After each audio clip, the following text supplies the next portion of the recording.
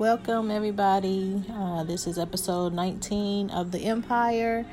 And I know I said that I was going to take some time off after my dad's passing, but I felt in my spirit, I felt in my heart the need to do this last one for a while. So y'all, please bear with me. I think this one's going to be the toughest one of all for me. But the title of this week's podcast episode is How to Discern God's Voice in Your Life. So this episode is dedicated to my Bible believing, devil stomping, Gladiator for God, Daddy. May you continue to watch over all of us, and I pray that I continue your work as the bounty hunter. So here we go. Again, I know I said that I was going to take some time away, but this has hit my spirit something heavy. So as I sit, squinting my burning, puffy eyes, wiping away my tears, all I see in front of me are crumpled up tissues, serving as glaring reminders that I am, in fact, not in a dream. The vision of that wood casket closing on my daddy come flooding back throughout my days. Unexpected is an understatement compared to the reality of what happened on Monday, September 7th, 2020. Labor Day of all days. I was in Ross, 11:22, when I got the phone call from my sister. And there I was in the store alone. I was holding my phone and I was down on my knees as tears just started to flood my face. Now, I've heard from God before many, many times. But at that very moment, it was like he had deserted me. In my past, God used my deepest wounds to reveal who he truly is and how much he wants to speak with me. I'd gone most of my life believing in him, professing his name, serving him through my testimony, but I never fully understood that prayer is supposed to be a dialogue and not a monologue. It wasn't until last year that I really began to pray daily and talk with God, not to him. My Bible transformed from a book full of stories to memorize and apply in my life, and it turned into a telephone where all I had to do was pick up and say, "I'm here, I'm listening." So my 4 a.m. talks with God continued to this day. To this day. Y'all hear me? To this day.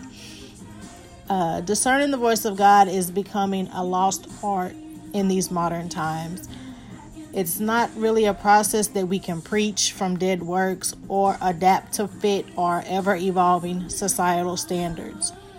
We can't rush it, control it, or force it, but we can stop it. To hear him, we have to understand the different ways to discern his voice. When we fully understand these principles of discerning his voice, we're less inclined to fall prey to the voice of the enemy. So here are, I know I give y'all tips every episode. So here are my 5 ways of discerning God's voice when he speaks to your life. The first one is through personal word. Now, I always thought God spoke through circumstances, people, or even devotionals before he would, speak directly to me. A personal word can be in the form of a vision, a scripture, or a dream. I'm always trying to decipher my dreams or a repeated number that I just happen to see throughout different days. So that's how I really began to realize that there's something happening within me, and I'm supposed to be listening. I'm supposed to be paying attention. God will always speak to you first. And that's in James 1:5-8, before speaking through others. One of the first things God showed me 2 years ago was a vision of my past. That vision led me to a place God wanted me to repent of, because God will always speak to our hearts before he will speak into our fleshly desires. 1 John chapter 1 verse 6-10 tell us that when we deny the reality of sins in our lives, we fool ourselves into participating with it, therefore refusing to live in the truth. The truth is, sin of all kinds breaks fellowship with God. Christ's blood is used to wash us clean in the process of repentance, and that's in Acts 3:19. Therefore, properly aligning our lives and our conduct with him is necessary to discerning his voice. Sorry, y'all. If we desire to be led by the Father, we must desire to walk in the light, as written in John 3:19-21. When we walk in the light, we're required to be humble and honest, admitting to our weaknesses and letting go of the desire to pretend that we're strong without him. 2 Timothy 3:16 says, all scripture is God-breathed and useful for teaching, rebuking, correcting, and training in righteousness. So the second tip that I have for you all in discerning God's voice is you'll get a word from scripture. After hours of repentance, I asked God to speak in front of me, believing fully that he would, as written in Jeremiah 29:12-13. A whisper broke through the silence of my mind, and I remember it kept saying Isaiah 61. And I mean, at that time of my life, I wasn't even sure if 61 was even in the book of Isaiah. When I opened my Bible that day, I turned it to that book, I turned it to that chapter, and it took my breath away. It was as if God had wrote that passage specifically for me. Isaiah 61 was the promise God spoke over my life after I gave him my wounds of betrayal, shame, and rejection from being raped, first at the age of 14 and then again at the age of 22. He waited over 20 years for me to be ready to hand them over to him, and he gently spoke a promise that transformed my wounds into scars.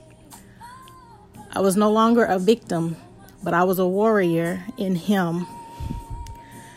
As Christ followers, we cannot put on the full armor of God with a victim mentality.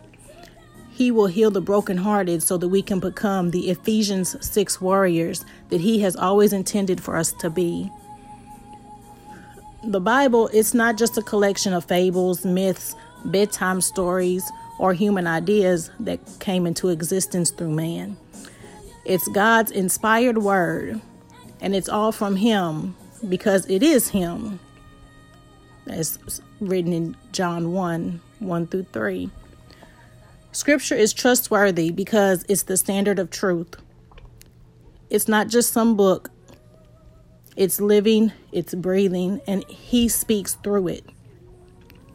When we recognize the Bible is a portal God desires us to walk through while holding the Holy Spirit's hand, we can then unlock the key to seeing his word for what he intended, and that's to be in an intimate relationship with him.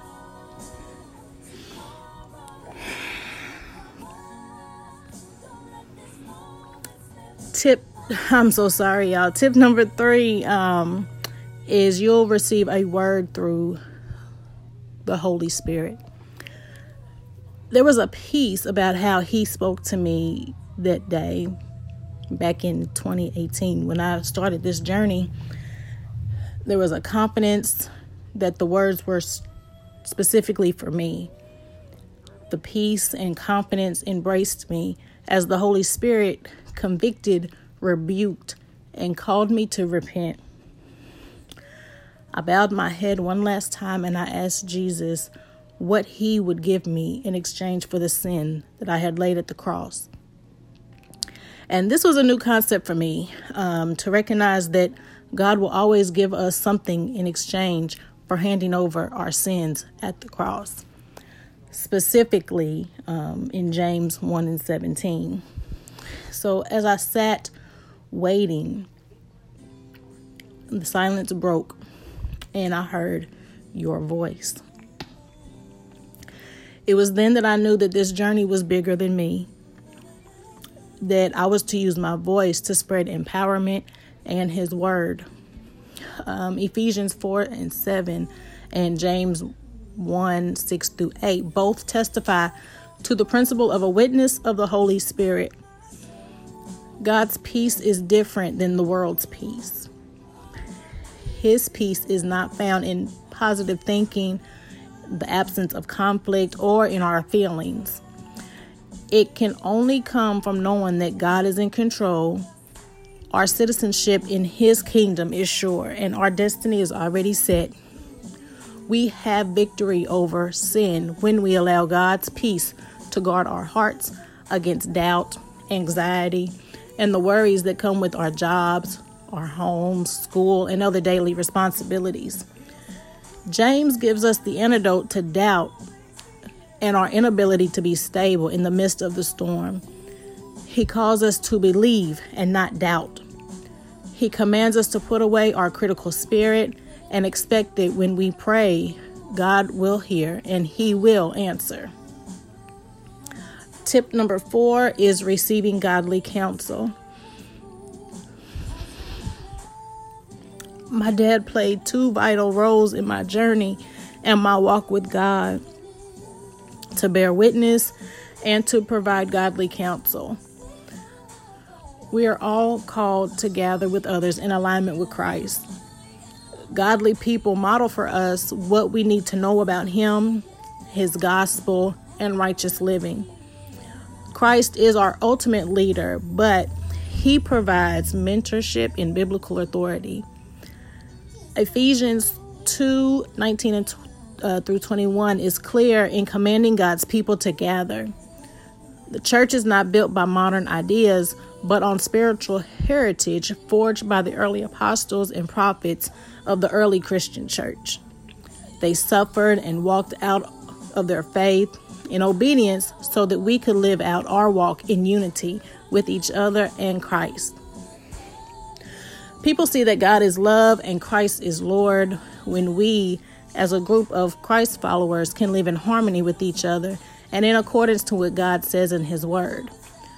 We're citizens of God's kingdom, members to his household. To forego godly mentorship is to go rogue, rebelling against the command to gather in his name and build his body. The task of church leaders is to help people mature in Christ and become independent in hearing his voice. This is how we make disciples and the sole purpose of the church. Hebrews 13:17 speaks to the confidence we should have in our leaders and the command to submit under their authority. Our leaders help us become and maintain alignment with biblical authority. Their prophetic words are ones that we can trust because we've given them the authority to speak into our lives. Their wisdom and maturity are a gift to guide us closer to the Father. The last tip that I have is a witness of events. Prior to my journey, God used events in my life to gently lead me closer to him. God didn't heal me in an instant, although he could have. He chose to heal my heart over time. I'd gotten healing and miracles confused most times. Healing is done over time. requiring a maintenance of faith and perseverance. Miracles are instantaneous. Jesus utilized a witness of events over time to guide me towards him, kind of like a personalized program formulated specifically for just my needs. However, just because God can do miraculous things does not mean that he will. As written in Luke 4:11-12, the enemy misinterprets Psalms 91 in Luke 4:11-12 with the intention to use God's word for a foolish display. Jesus rejected it because he knew that in Psalms 91 was to show God's protection over his people.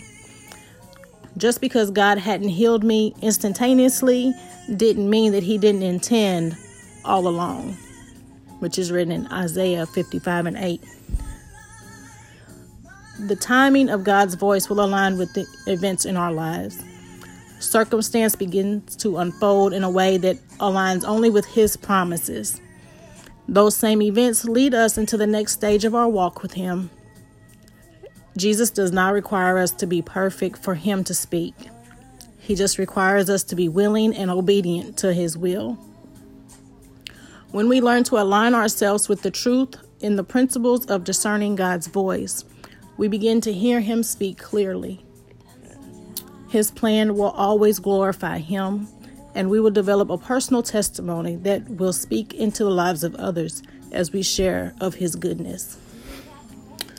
Our stories are some of the most powerful tools that God can use to reach the hearts of others.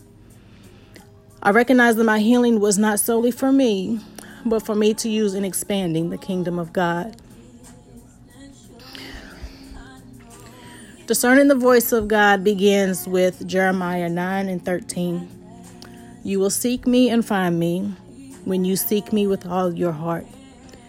The challenge in the journey is to remain humble before the Lord so that he can soften our hearts and focus our eyes on him and his goodness. Our progress develops us into the oaks of righteousness he desires for his children to grow into. I want to thank everybody for their thoughts, for their prayers, for their reaching out to me in this time. But I did what was set on my heart to do. I did this one last episode for a while. I don't know when I will return, but just remember that I love you all so much. And until the next time,